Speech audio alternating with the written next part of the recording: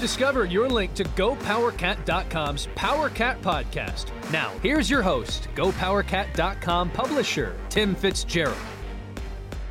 Welcome to another edition of the PowerCat Questions podcast, brought to you by Fridge Wholesale Liquor. Tim Fitzgerald, Zach Carlson, Ryan Gilbert, zooming into your ears, right into your ears. I can't talk. Guys, we're off to a bad start. Blah, blah, blah.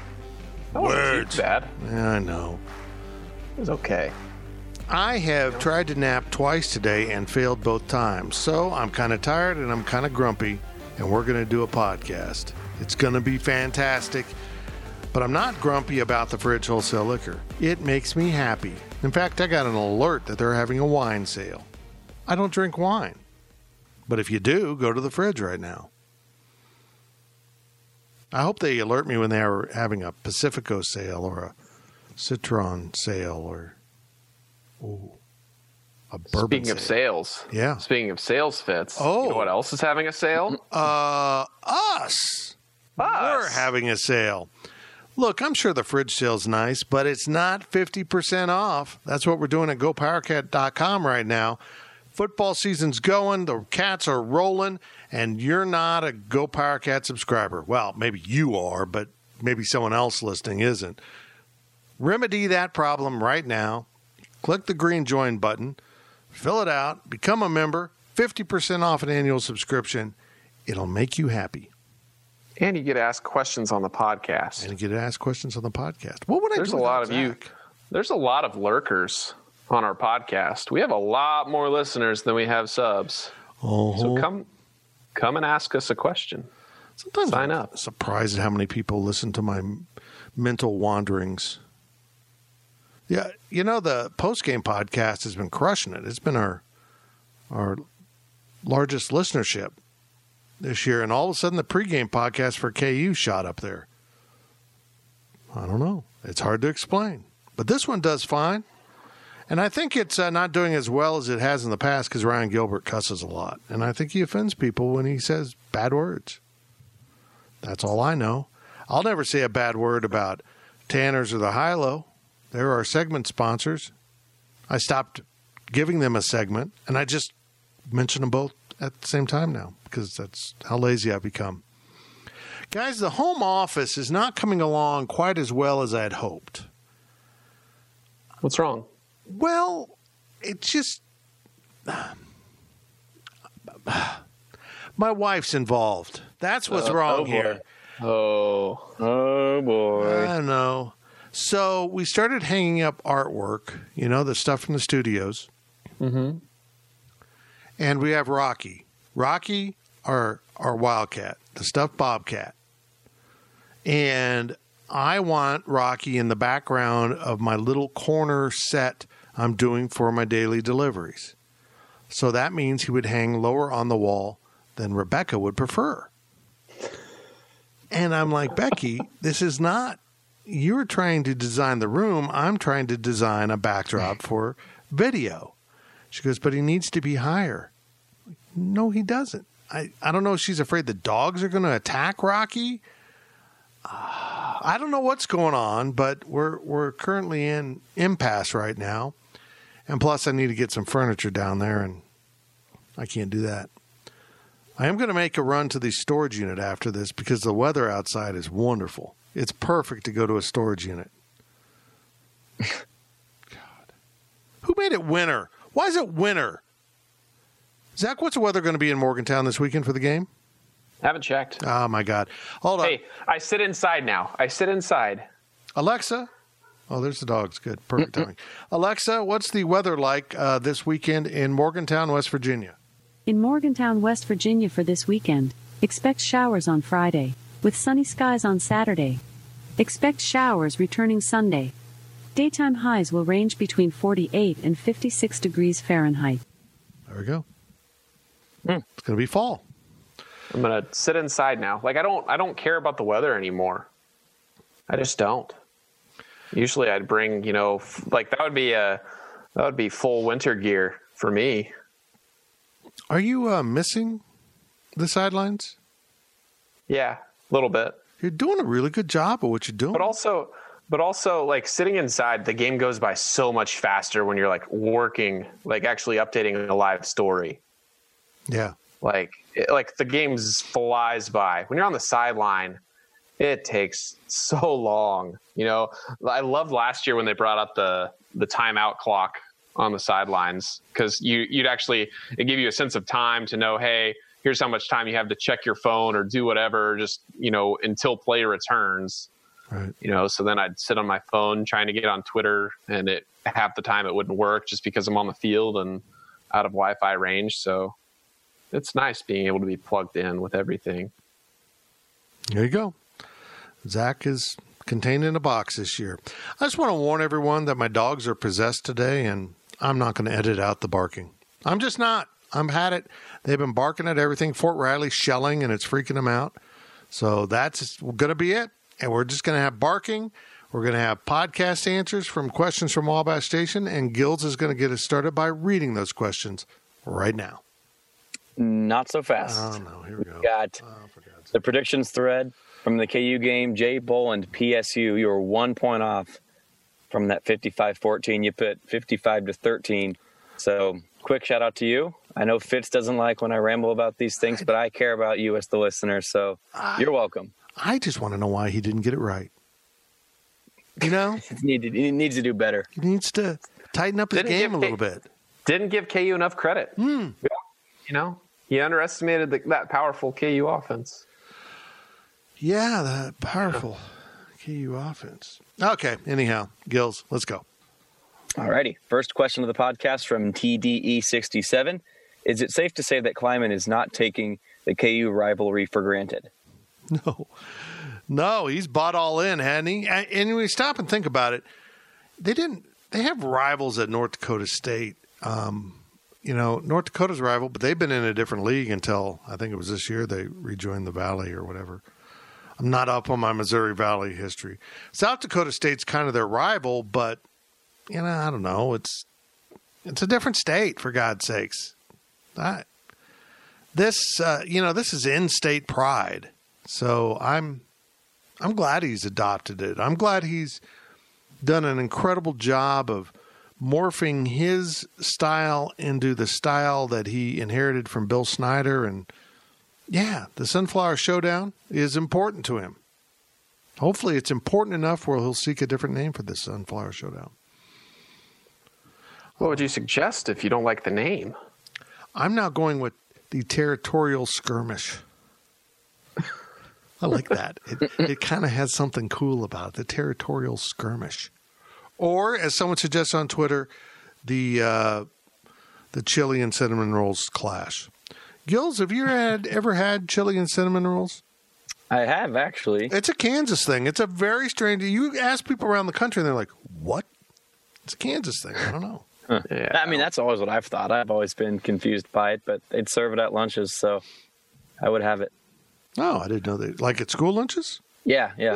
Back in Joko, you know how things were. Oh, so they're trying to pretend that they're, Western Kansas kind of people there in Joko? Exactly. I'm pretty sure that's been a school lunch in Manhattan. Huh. I don't remember having school lunch. I don't. Of course, I went to school back when they served us dirt for lunch because everyone was so poor. But I don't remember having it. I remember having cinnamon rolls because in junior high, you know how things just put an impression on your brain? They'd cook the cinnamon rolls, and the kitchen was right below some of the classrooms, and it just smelled like cinnamon rolls. Anyhow, yeah, climbing good about kicking keys, but yeah. Back to the actual question. Back to the podcast. Back to the podcast here. Yeah, I mean it's really good to see, and I think that him taking this rivalry as seriously as he does, I think it just says how similar he is to Bill Snyder. You know, up in North Dakota State, you're not able to get, for as successful as he was, it's not like he can go out and just get, 4 and 5 stars at North Dakota State. He had to win with guys that, he kind of had to take that similar mold to build guys up like Bill Snyder.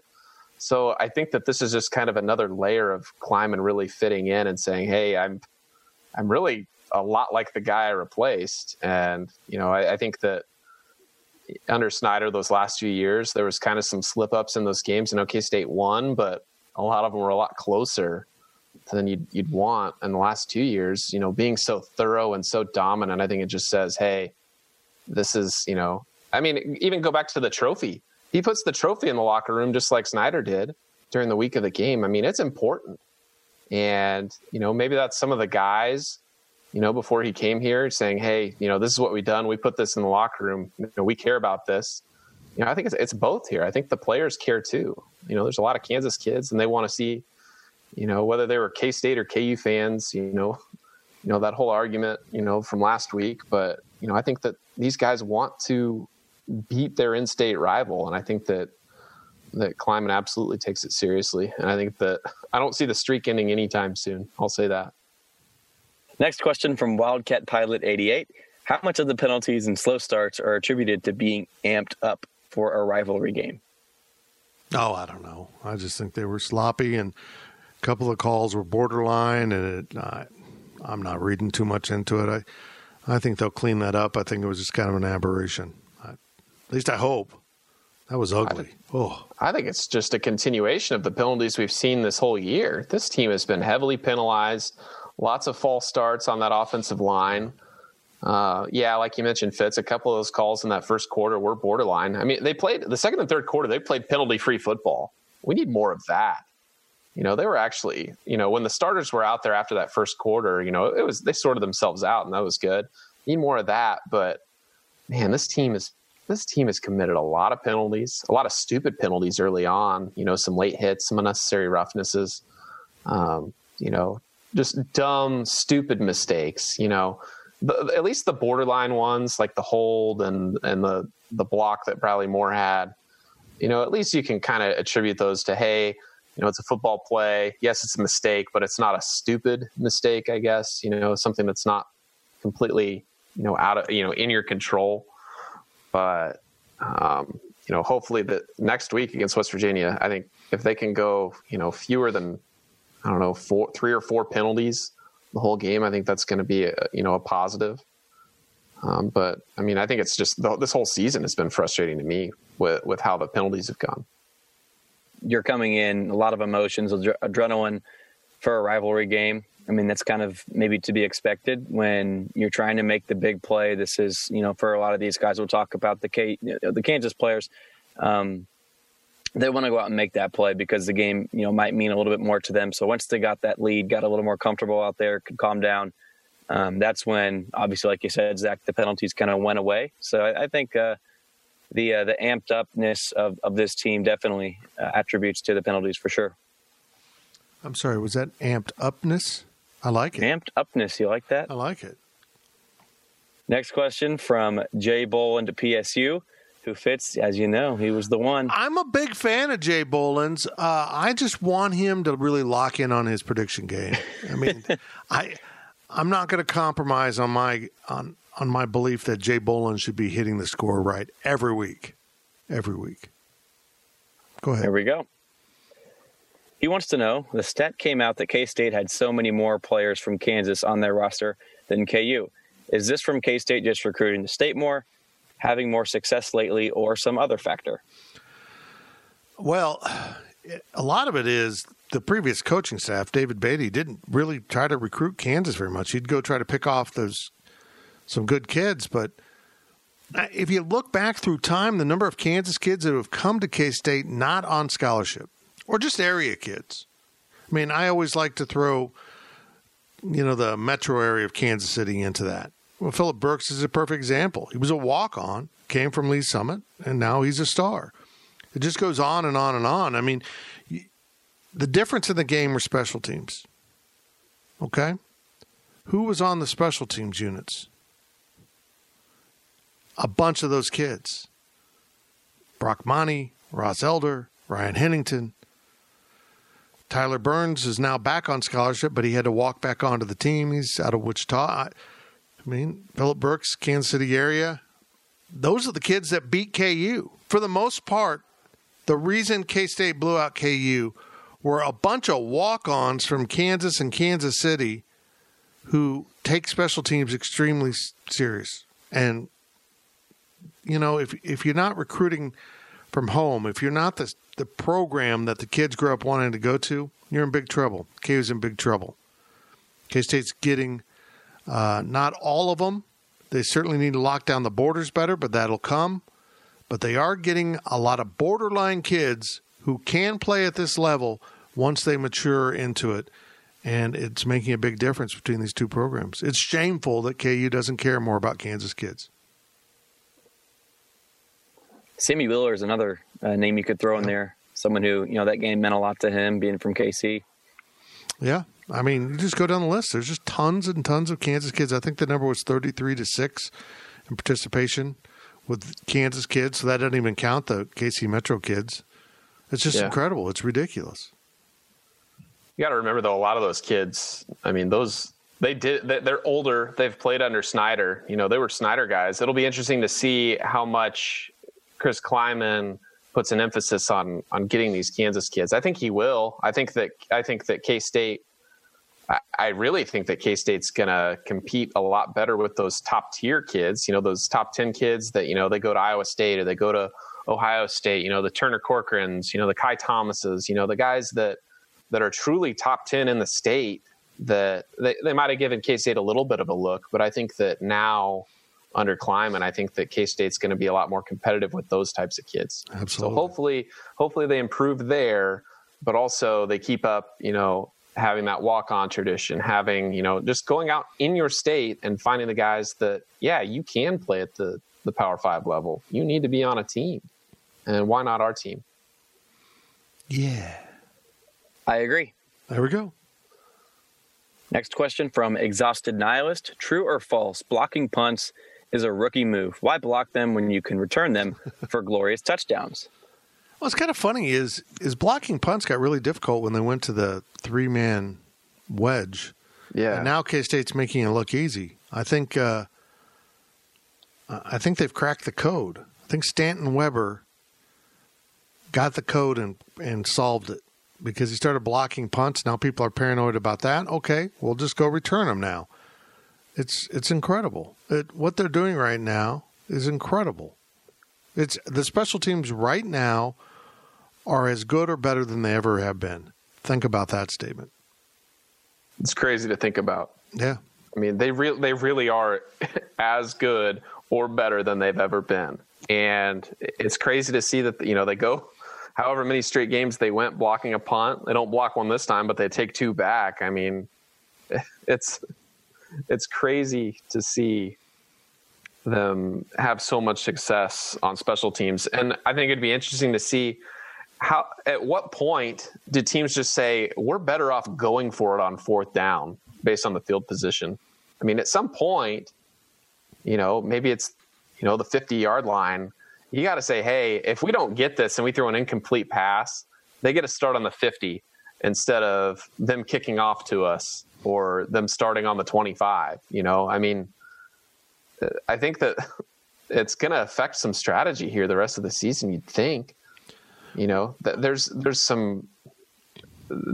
you got to think about what you want to do with the football on 4th down if you're an opponent, with how dangerous Brooks is and how dangerous, them being able to block a punt is, because they're not afraid to go for it. One of the things that happens when you start getting returns, and we saw it in the KU game, is the punters try to kick it out of bounds, which needs to be practiced. And the thing about it is, if your coverage team knows that the punter is kicking it out of bounds, they're probably not covering with the same amount of gusto as you would if they've got a return on. And instead of kicking it out of bounds, the second one, he kicked it right down the middle of the field, low and straight to Phillip Brooks, and he was gone again. That's what happens. I mean, it happened back in the day to Mac Brown. He thought his punter was going to kick it out of bounds. Everyone thought his punter was kicking it out of bounds, and instead he kicked it right down the middle of the field by accident, shanked it down the middle of the field, essentially, and there goes a return. It's not easy to get around this, as you would think, unless you're absolutely going to do what Zach said. Just surrender the ball at the point of the line of scrimmage, or just kick it out of bounds so blatantly you're getting 10, 15, maybe 20-yard punts. I think the best way to combat it, if you're an opponent, is have your third-string quarterback, a 17-year-old, Daniels. He had the best punt of the game for KU. So, I mean, what else can you do? So, That was impressive. It was. That's really not a bad plan at all. Just pooch punt that thing down there, and we solved it. We solved it. That's it. Hope nobody's listening to this podcast from West Virginia. Whew. Next question from Email Wildcat 82. Please explain why I have such a calm, confident feeling about our freshman QB. How cool is it that Will Howard will still be a freshman next year? That's because he's cool and calm. He just doesn't look like he gets rattled.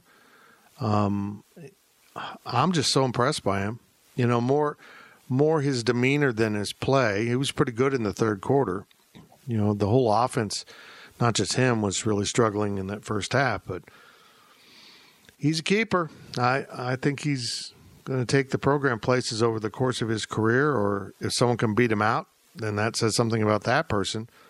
But let's see how much better he gets this year. Let's see how he does at West Virginia, and then he's got Oklahoma State. And those are back-to-back pretty darn good defenses, and we'll see how he pans out over these next couple games. And if K-State can get wins, I might nominate him for president. That's how far I'm going to go. I'm going to write him in. If he wins on Saturday, I'll write in Will Howard, even though he's not old enough to serve. I think he'd be a very good president. Well, and then the paper will call you out. They'll say all the write-in votes in Riley County, so we'll know it was you. Dang it! Or maybe I'll do it, and then I'll claim it was you. Oh, frame. Then I just announce myself. So now you know that plan. Oh, maybe Gills will get us here. He's going back to the Joko to vote. Oh, did you write in? I mean, did you get a? Are you going back? You're not going to vote, are you? You are correct. Hopefully nobody hates me. Oh, man. I hope you like living in Cuba. Go ahead and move. Have you guys voted yet? Nope. I just got to say this. I don't understand why people are standing in line for 5 hours to vote early. You know, if I roll up and the line's down the block, I'm not stopping to vote early. I'll come back tomorrow or the day after. It's crazy how long these lines are. Don't know. I don't know. It's just easier for me to vote on election day at 3 o'clock in the afternoon. I know. For me, you know, it takes 2 minutes. I've never had a problem standing in line more than 5 minutes. Last question for the first half from Anonymous. Welcome to the website. Thank you so much for your question, but go ahead and pick a name for us next time so we know how to properly address you. Is it an anon? Yeah, I didn't want to write out all the numbers. Oh. It's an anon account, so Fitz, you're going to have to get creative on food related usernames. Okay, bring me on the question. They're going to earn their name right here, right now. All righty. Who is the best player on our offense outside of Deuce Vaughn? Briley Moore, I think. I don't know. Maybe you can argue Noah Johnson. Although he got beat pretty bad on a block. Yeah. I'd go with Briley. Yeah. I think Briley's big time. Plus, it's got to be. Taylor Bratt just named his son Briley. What's that say? Briley. Yeah, Briley. I think it's Briley Moore, hands down. Until Will Howard, I don't want to discount Will Howard. I think he's good, but he needs some more experience. Maybe by the end of the year, Will Howard could be, the best player outside of Deuce Vaughn. But right now, Briley Moore's the staple pass catcher, I guess, as far as someone that is technically playing a position that regularly catches passes outside of blocking. But Deuce Vaughn, also a pass catcher, but not a wide receiver. So maybe, until Will Howard gets better, it's not going to be a wide receiver because he's going to need a wide receiver to get better too. So I think it's Briley Moore, until somebody steps up. At this point in time, I'm with you guys. It's Briley Moore, but Howard as well as Malik Knowles. We saw what they tried to do with him last year. I know he hasn't performed well at all this year, but he's got a high ceiling. If he can get things coming together, then there's a chance that one of either Howard or Knowles could emerge as the best player. But right now, it's got to be Mr. Briley Moore. Zach, I'm not finding this question in the questions thread. Did you make this question up? I did not make this up. Halfway down the first page, I think. Well, I still don't see it. Am I going right past it? Because I just wanted to say we appreciate that question from Zero Cat, but I'm not sure Zero Cat's available. I was going to go check, but I know I can't find this person at all. I think Zach made it up. I did not make it up. I think Zach clearly made it up. There's Contra, there's K, there's Wildcat. Question fraud. Question fraud. Exactly. Exhausted, emo, power cat, emo, kid. Wait, no, it's gone. Mm-hmm. It's gone. Mm-hmm. What are we going to call this? Zach Gate? Question Gate? It's truly gone. It's gone.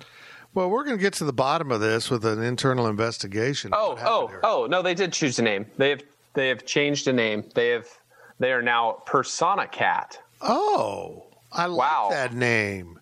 Wow, they changed. Between me picking the questions and us starting the recording of the podcast, they have chosen Persona Cat as their persona. I like it. There we go. I like Zero Cat better, but that's okay. You're off the hook.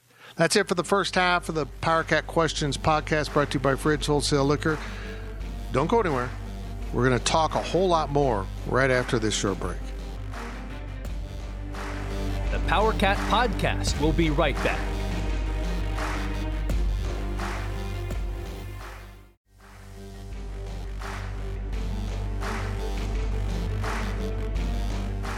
We now send it back to the Power Cat Podcast.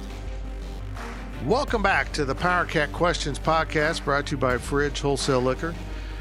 Our segment sponsors are Tanner's and the High-Low. Make sure you support all those businesses, all Manhattan businesses when you come to town, but make sure you stop into the Fridge and Tanner's and High-Low. Put them on your list of places that you'd like to visit when you're visiting town. Very important to us, very important to them. And I salute all the small businesses here in town that are fighting tooth and nail to stay in business during these times. It's not easy out there, and I appreciate their support of us. Guys, I want people to subscribe to the Power Cat podcast. Is there a way I can force them to do it, like trick them? Like the voter fraud alternative, but about the podcast? Like, here, you check this box right here and you get $1 million from a Nigerian prince, but instead you're actually getting the Power Cat podcast. Is that feasible? No, I don't think that's feasible. So I'd probably just ask? Yeah, just ask nicely. Folks, I'd really, really, really, really like you to subscribe to the Power Cat podcast. If you're on Apple, it's real easy. If you're not an Apple person, that's okay. I wasn't for a while. I'm reformed now, but you can get, Spotify. That's Zach's favorite.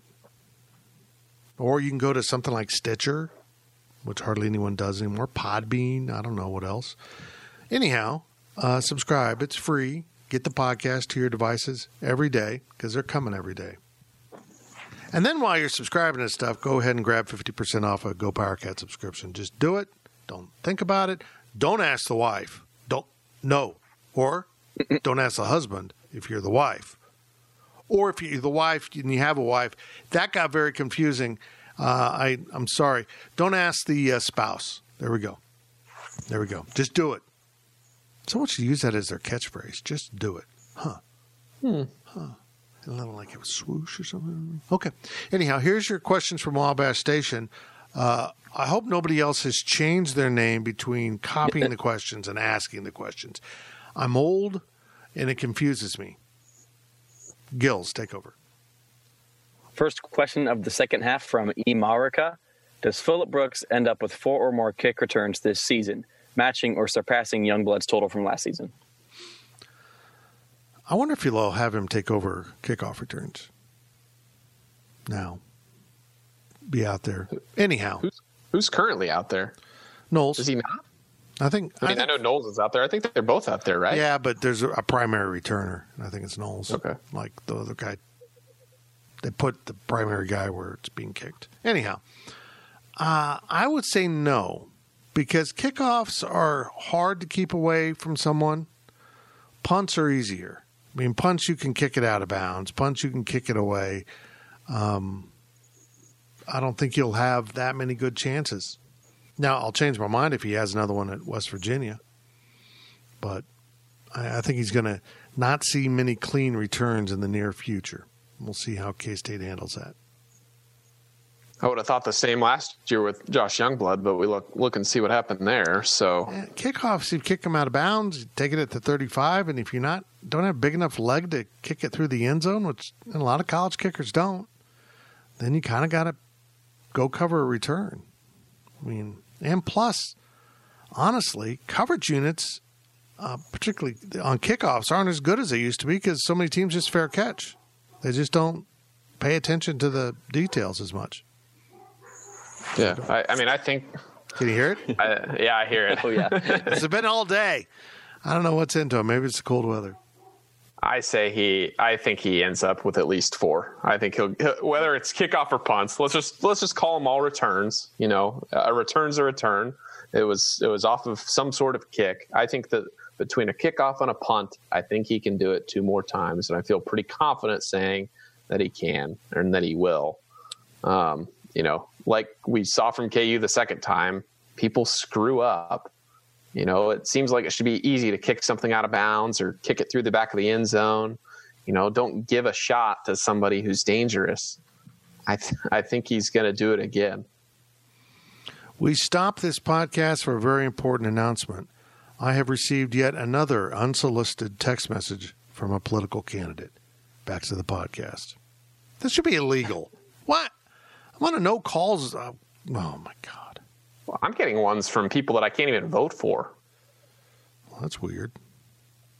Like, is Ryan Gilbert sending you text to vote for him and he's not even on the ballot? I mean, I'm getting texts from people that reside in Ryan Gilbert's jurisdiction. Oh, boy. You guys are on to me. For that congressional race, yeah. Okay. I don't even know what congressional race it is, but geez. Like you can't even text them saying, "Hey, I can't vote for this guy. I'm outside of his district." No, you can only send unsubscribe, but then they'll just use a different phone number, and it doesn't matter. Very dirty. Hate it. Yep. Speaking of dirty, back to Gills. Well, how many is he at 2 right now? Does he have any more than that? Mm-hmm. Okay, that's tough. That's very tough. I'll take the under. Yeah, people are going to be real careful with him, and we only have 10 games this season. Guys, the season's half over. It's so weird. So weird. Next question from Adam K63. Do you believe that Klanderman has gained more confidence in calling the defense as the season has progressed? Well, I have no doubt. I mean, he may not admit it, but I asked him kind of about that a couple weeks ago, and he gave me a good answer, but you're not going to admit, yeah, I was really nervous and we lost the game. So I just think there's no way any job that you do, anything, when it's new and then a month later, you know what the hell's going on, a lot better. I still don't know what's going on with this job, but I imagine at some point I'll get used to this job and figure it out. It's only been 20 plus years. See, I think for Klanderman coming in, he had the experience of Justin Hughes coming back along with Elijah Sullivan together, a couple old guys, that, good, middle pieces of that defense that can kind of, be the glue for everything. Plus throw in Wyatt Hubert, you have 3 solid guys to kind of build off of. You have that bad first game, but, there's a lot of, pieces that were out for, COVID, quarantine, injury, whatever it is. It's been a lot of moving pieces in the secondary so far with injuries.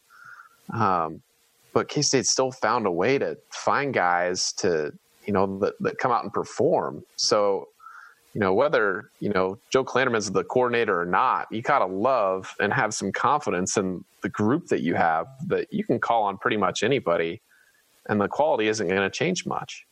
They've played well with, putting in some guys that don't have a lot of experience in that secondary, and they've been able to succeed. So, I think just going from game to game and, now that we're 5 games in halfway through the season, seeing what we've seen, I think, you got to be confident. You got to be more confident in what you've been putting out there. And now you can, who you can rely on going forward, in the event of more injuries. And, if you have to change things up. So you've gone pretty deep into that depth chart so far.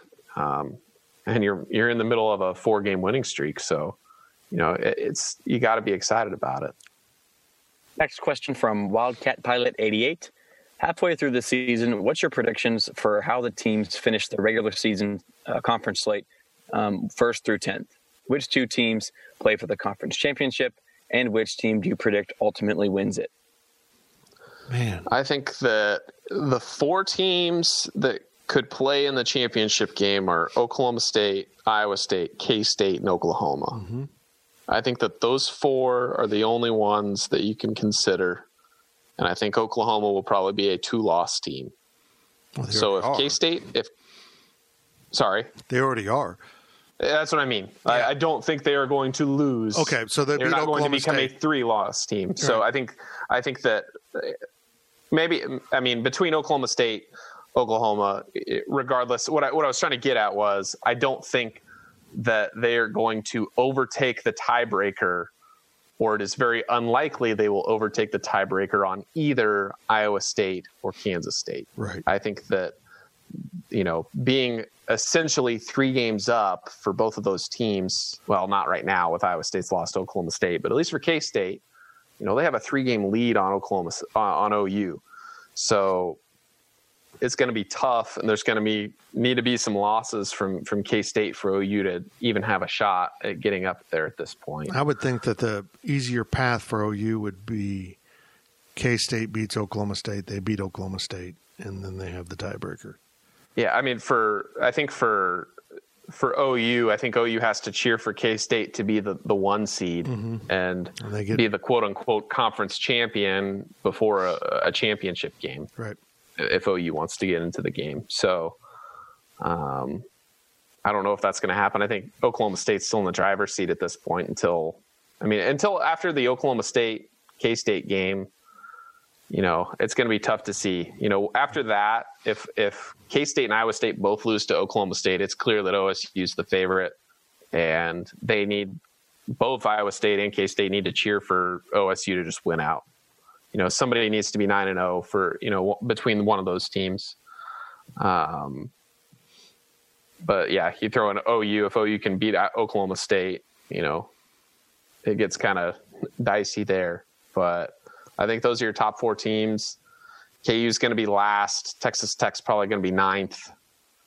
West Virginia, Texas, Baylor are probably going to be 6th, 7th, and 8th. Yep. Maybe TCU in there. Yeah, this Baylor TCU game is kind of big. Yeah, this weekend. I want to see them and be able to compare the 2. And I don't know who would I leave out for 5th. Am I missing a team for 5th? You are. I am. I don't know. I already said Texas, TCU, Baylor, Texas Tech. Maybe I did miss one of those. Well, I put West Virginia in the 6th through 8th. Yep. I don't know. It doesn't really matter.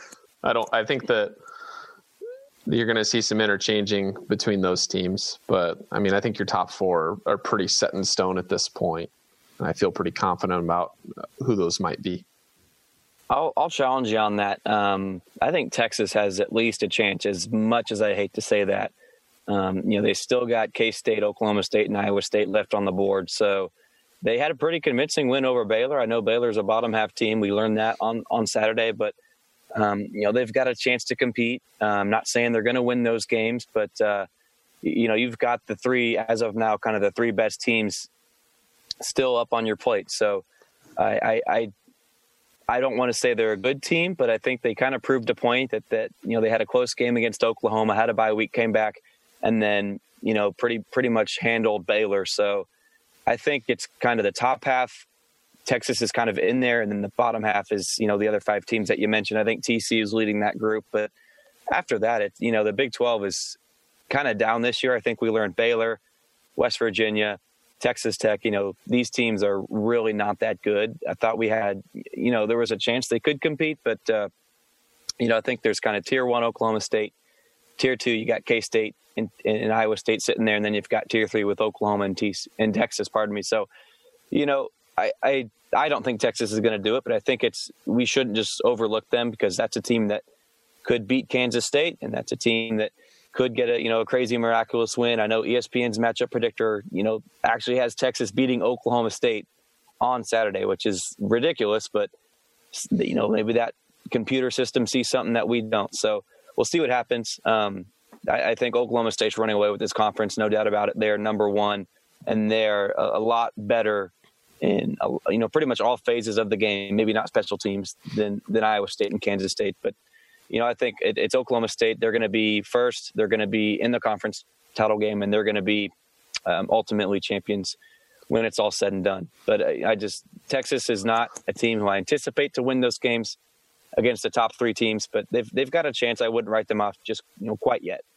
See, just like we talked about with OU, they've already lost 2 games. They have an easy season, or easy rest of the season, really, at least on paper, as far as schedule goes and strength of schedule goes.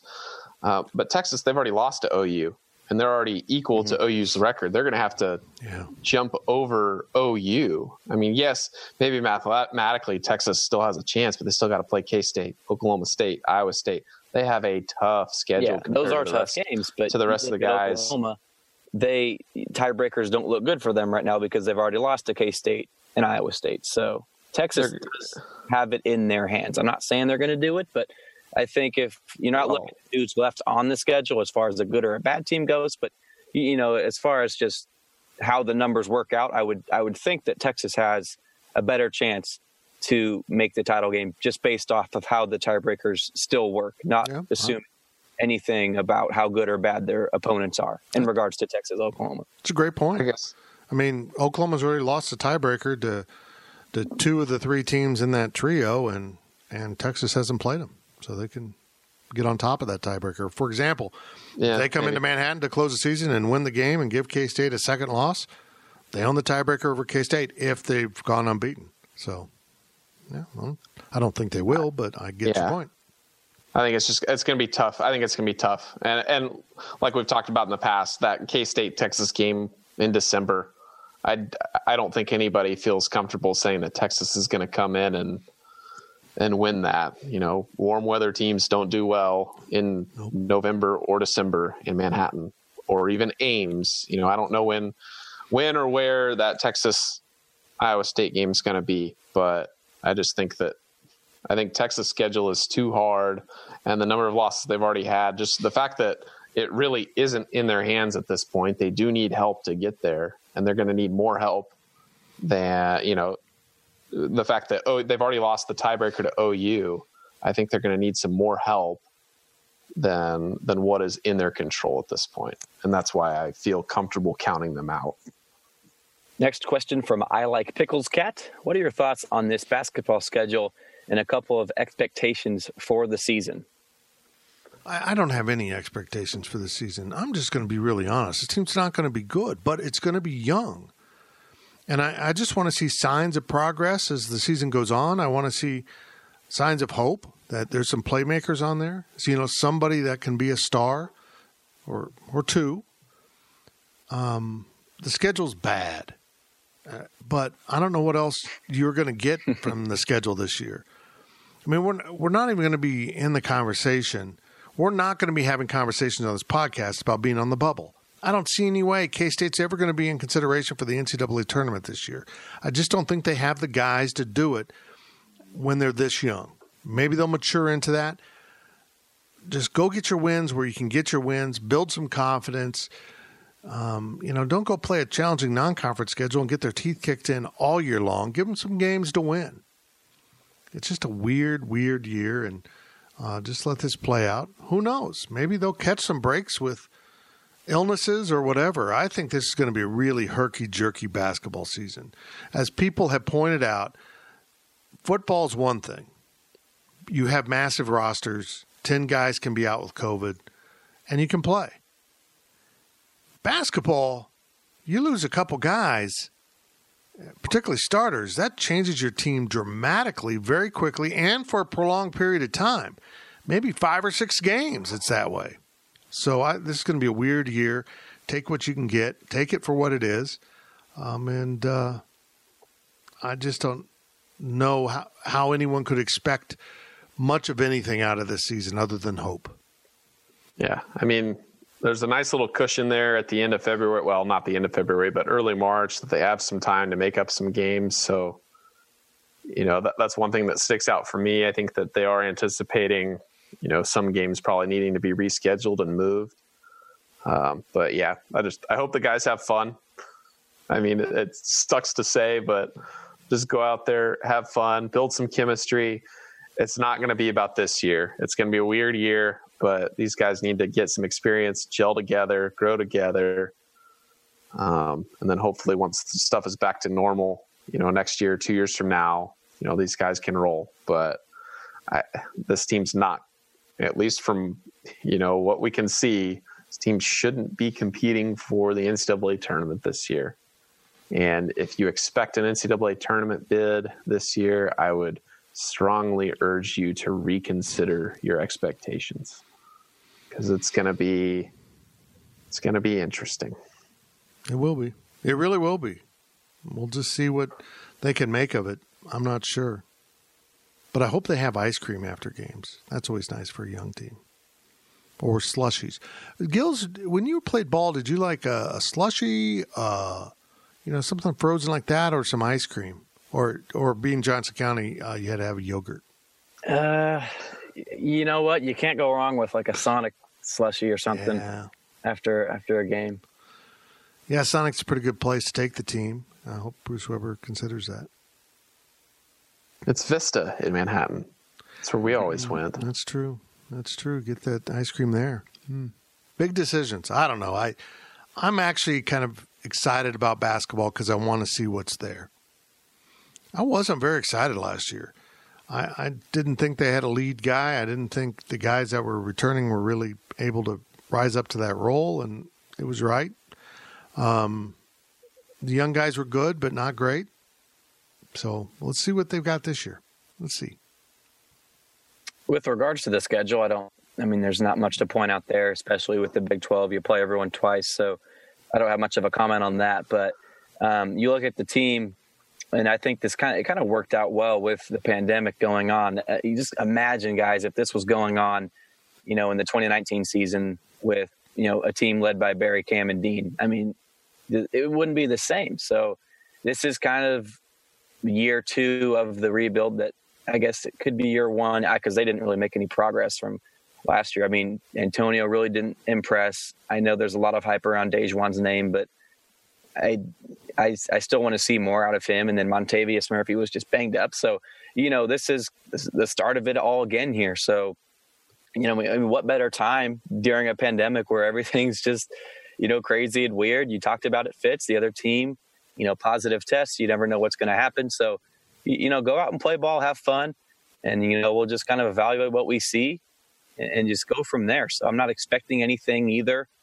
But just seeing, which freshman or newcomer can kind of give us some, some positive vibes, so to speak, and some, momentum heading into the next season, assuming everything, can be actually normal moving forward. So, obviously a weird season, but just go out and play and give yourself valuable experience and don't break your foot. Oh, that's for me, isn't it?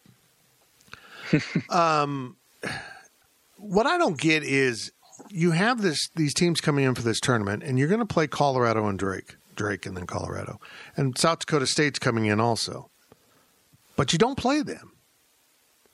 I don't get that. Why didn't either they go ahead and just everyone plays everyone, right? I mean, so, you get in the third game. Or why didn't you just have South Dakota State, hang around afterwards and play them? I think this event's on Wednesday, Friday, and play them on Saturday or Sunday or Monday or whatever. They have UMKC, I think, on that Monday. I mean, why do you bring a team to town and then don't play them? Doesn't make sense to me. They're here. You had problems scheduling games. They're here. Just go ahead and play them. I don't know if it's how the waivers work with these tournaments or what, but it just seems like if you're going to do this, you might as well have had it like a little bubble event and maybe gone Wednesday night, Friday day with the games, and Saturday night, and get out of here. But anyhow, I know it all, and that's the problem. Nobody listens. I just know everything. See, nobody listens. Next question from KSU number 1.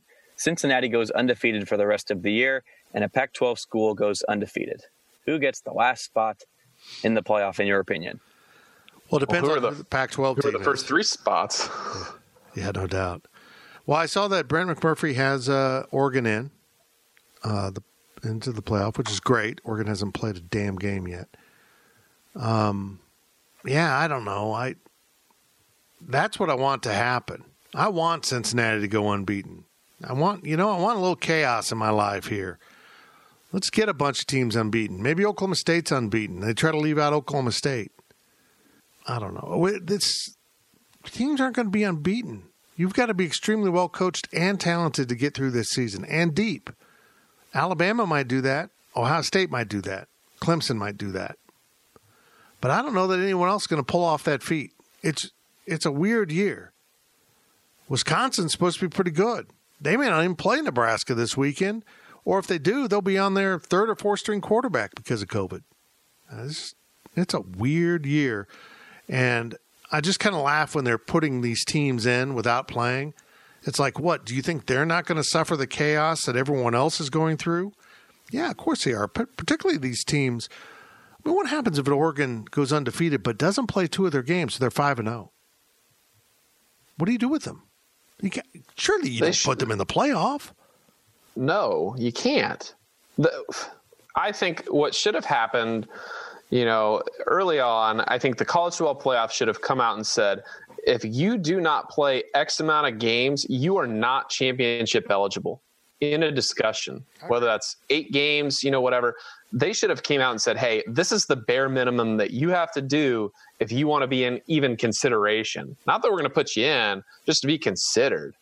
And I think the fact that the Big Ten and the Pac-12 are probably not going to get to, the Pac-12 is what, 7 games? Is the Big Ten 8 games? I don't know how many games the Big Ten's playing. I think 8, yeah. I mean, there needs to be a minimum number of games here. And I think that the Big 12, the ACC, and the SEC, and even the American here, and if you want to say Sunbelt, whoever started by the end of September, those should be your championship eligible teams. Look at BYU; they're undefeated.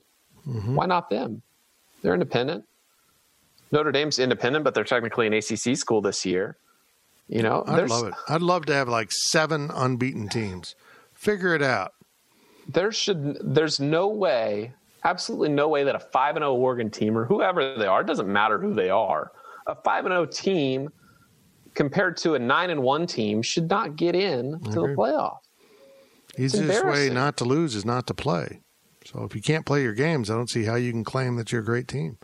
Yeah. I mean, I part of me wishes the committee would be coming out right now with rankings, right now or next week, say, hey, this is our championship rankings. And guess what? Michigan's played 1 game, have they? And Ohio State's played 1 game. Do they pass the eye test? No, you can't pass the eye test with 1 game. You kidding me? Penn State just lost to Indiana, too. There's going to be so much chaos, I think, this late in the Big Ten, that even if you do consider, an 8-game season, a full season for the playoff, if Ohio State loses a game and they're 7-1, that's going to be tough to try putting them in against a team that's 9-1 or even 10-0, whoever's undefeated. I agree. You know what your catchphrase should be? Tough. Your catchphrase should be, "Come on, man." That could be a new catchphrase. I don't think anyone else has used it.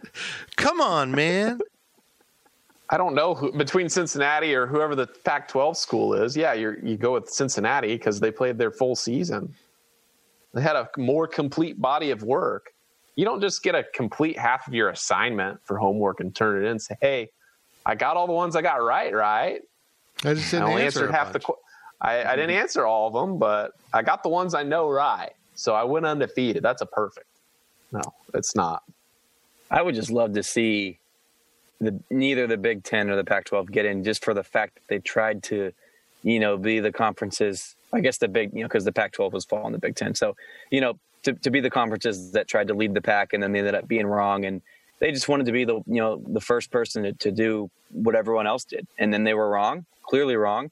And I would just love to, I know I'm kind of mean for, saying this, but see them, suffer for that mistake they made, and I agree with you totally, Zach, that, you don't play all the games, and why are you going to punish K-State? If they run the table, they go 9-0 and they, play a non-con game that if, Ohio State goes undefeated, they didn't even do that at all. So, I will hate to see it if any team from the Big Ten or the Pac-12 gets in. I get it. Ohio State's probably better than any team in the Big 12. I fully get that. It's really frustrating to see. It's been a month and a half until they finally started playing football, where we were, the Big 12 was busting their tails off week in and week out. So yeah, we'll see what happens. But when do the rankings even come out? Do you know? I have no idea. I don't even know. It might be. I think they might have delayed it even until December. Gotcha. Well, we'll find out. They might let the Big Ten actually play some games here, but at some point the Big Ten's going to get punished, or they better get punished for waiting this long, because once they're canceling games, they didn't build in enough of a cushion for them to complete games that they need to reschedule. So essentially, I mean, if Wisconsin, Nebraska gets called off, sorry, tough luck. You don't get to play. You did it to yourselves. I think the Big 12 did a good job with basketball. You've got 2 weeks, I think, after conference play before you head off to Kansas City. I mean, I think that's a really good number. I know some people said it should be that long, but when you think about, what can happen if there is any little outbreak, in basketball, you've got 2 games per week. So if something like that does happen, then boom, you are, like you said, Fitz, that's 4 or 5 games wiped off the schedule. So the Big 12 has done well, not only with football, and I know you guys are, Fitz, you're not a fan of how they handled things, but things have gone well here with football. And I think they did a good job with that basketball, like we were talking about, that schedule as well. What I'm hopeful for on the basketball schedule is that if there is a team that is completely toast, or if there's 2 teams that are toast for 2 weeks, the teams that they would have been playing, they just need to play.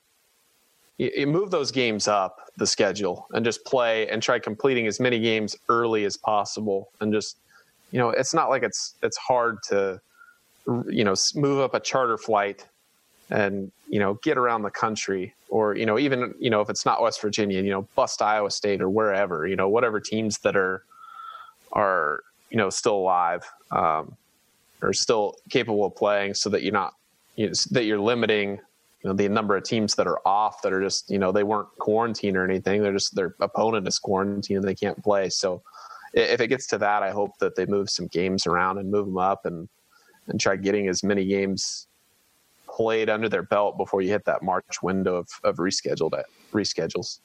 I'm really surprised that the Big 12 or someone didn't look at a bubble approach for at least some of the games. Let's make sure we get in X number of games, and we're all going to Kansas City for 2 weeks.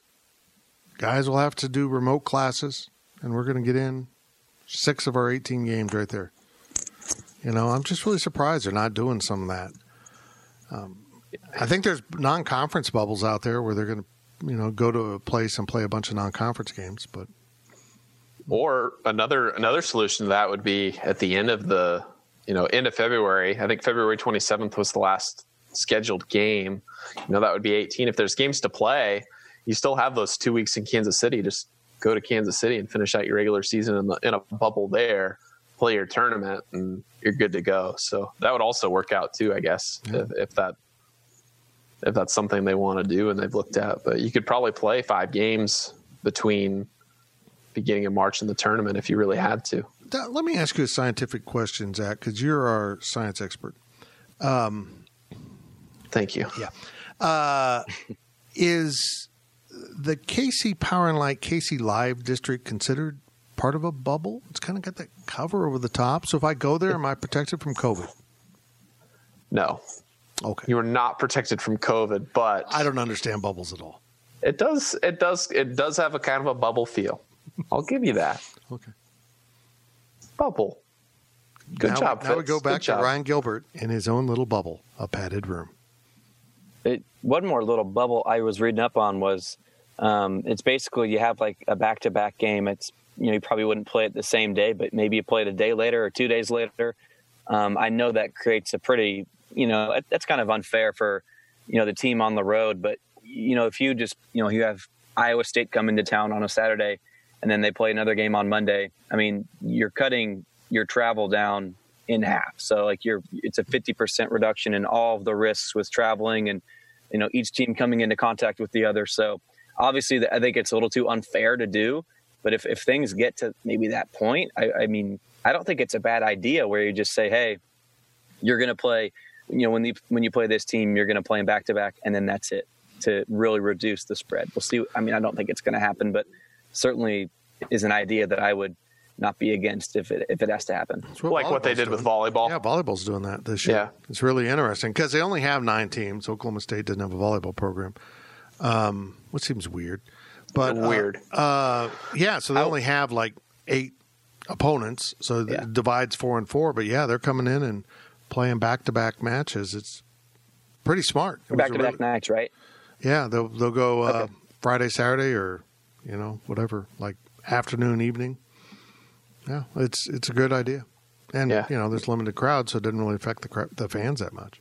But I don't think it's a bad idea, Gills. Just pull them out of a hat, decide who's playing where. It makes it tough on you, but if the crowds are limited, it really does water down the home court advantage. I mean, it sucks that Allen Fieldhouse is going to have 1,500 fans. I'm sorry if that offends K-Staters, but that is a cool venue, and it sucks that Bill Snyder Family Stadium has 20-25% capacity. That's a cool football venue. This year, it is what it is. Let's get through it and play. And I'm with you, Gills. Just play as many games as you can, whether you play them in 2 in Lawrence or you do just meet in a neutral city and go play some games in Kansas City, Oklahoma City, whatever the Topeka Expo Center.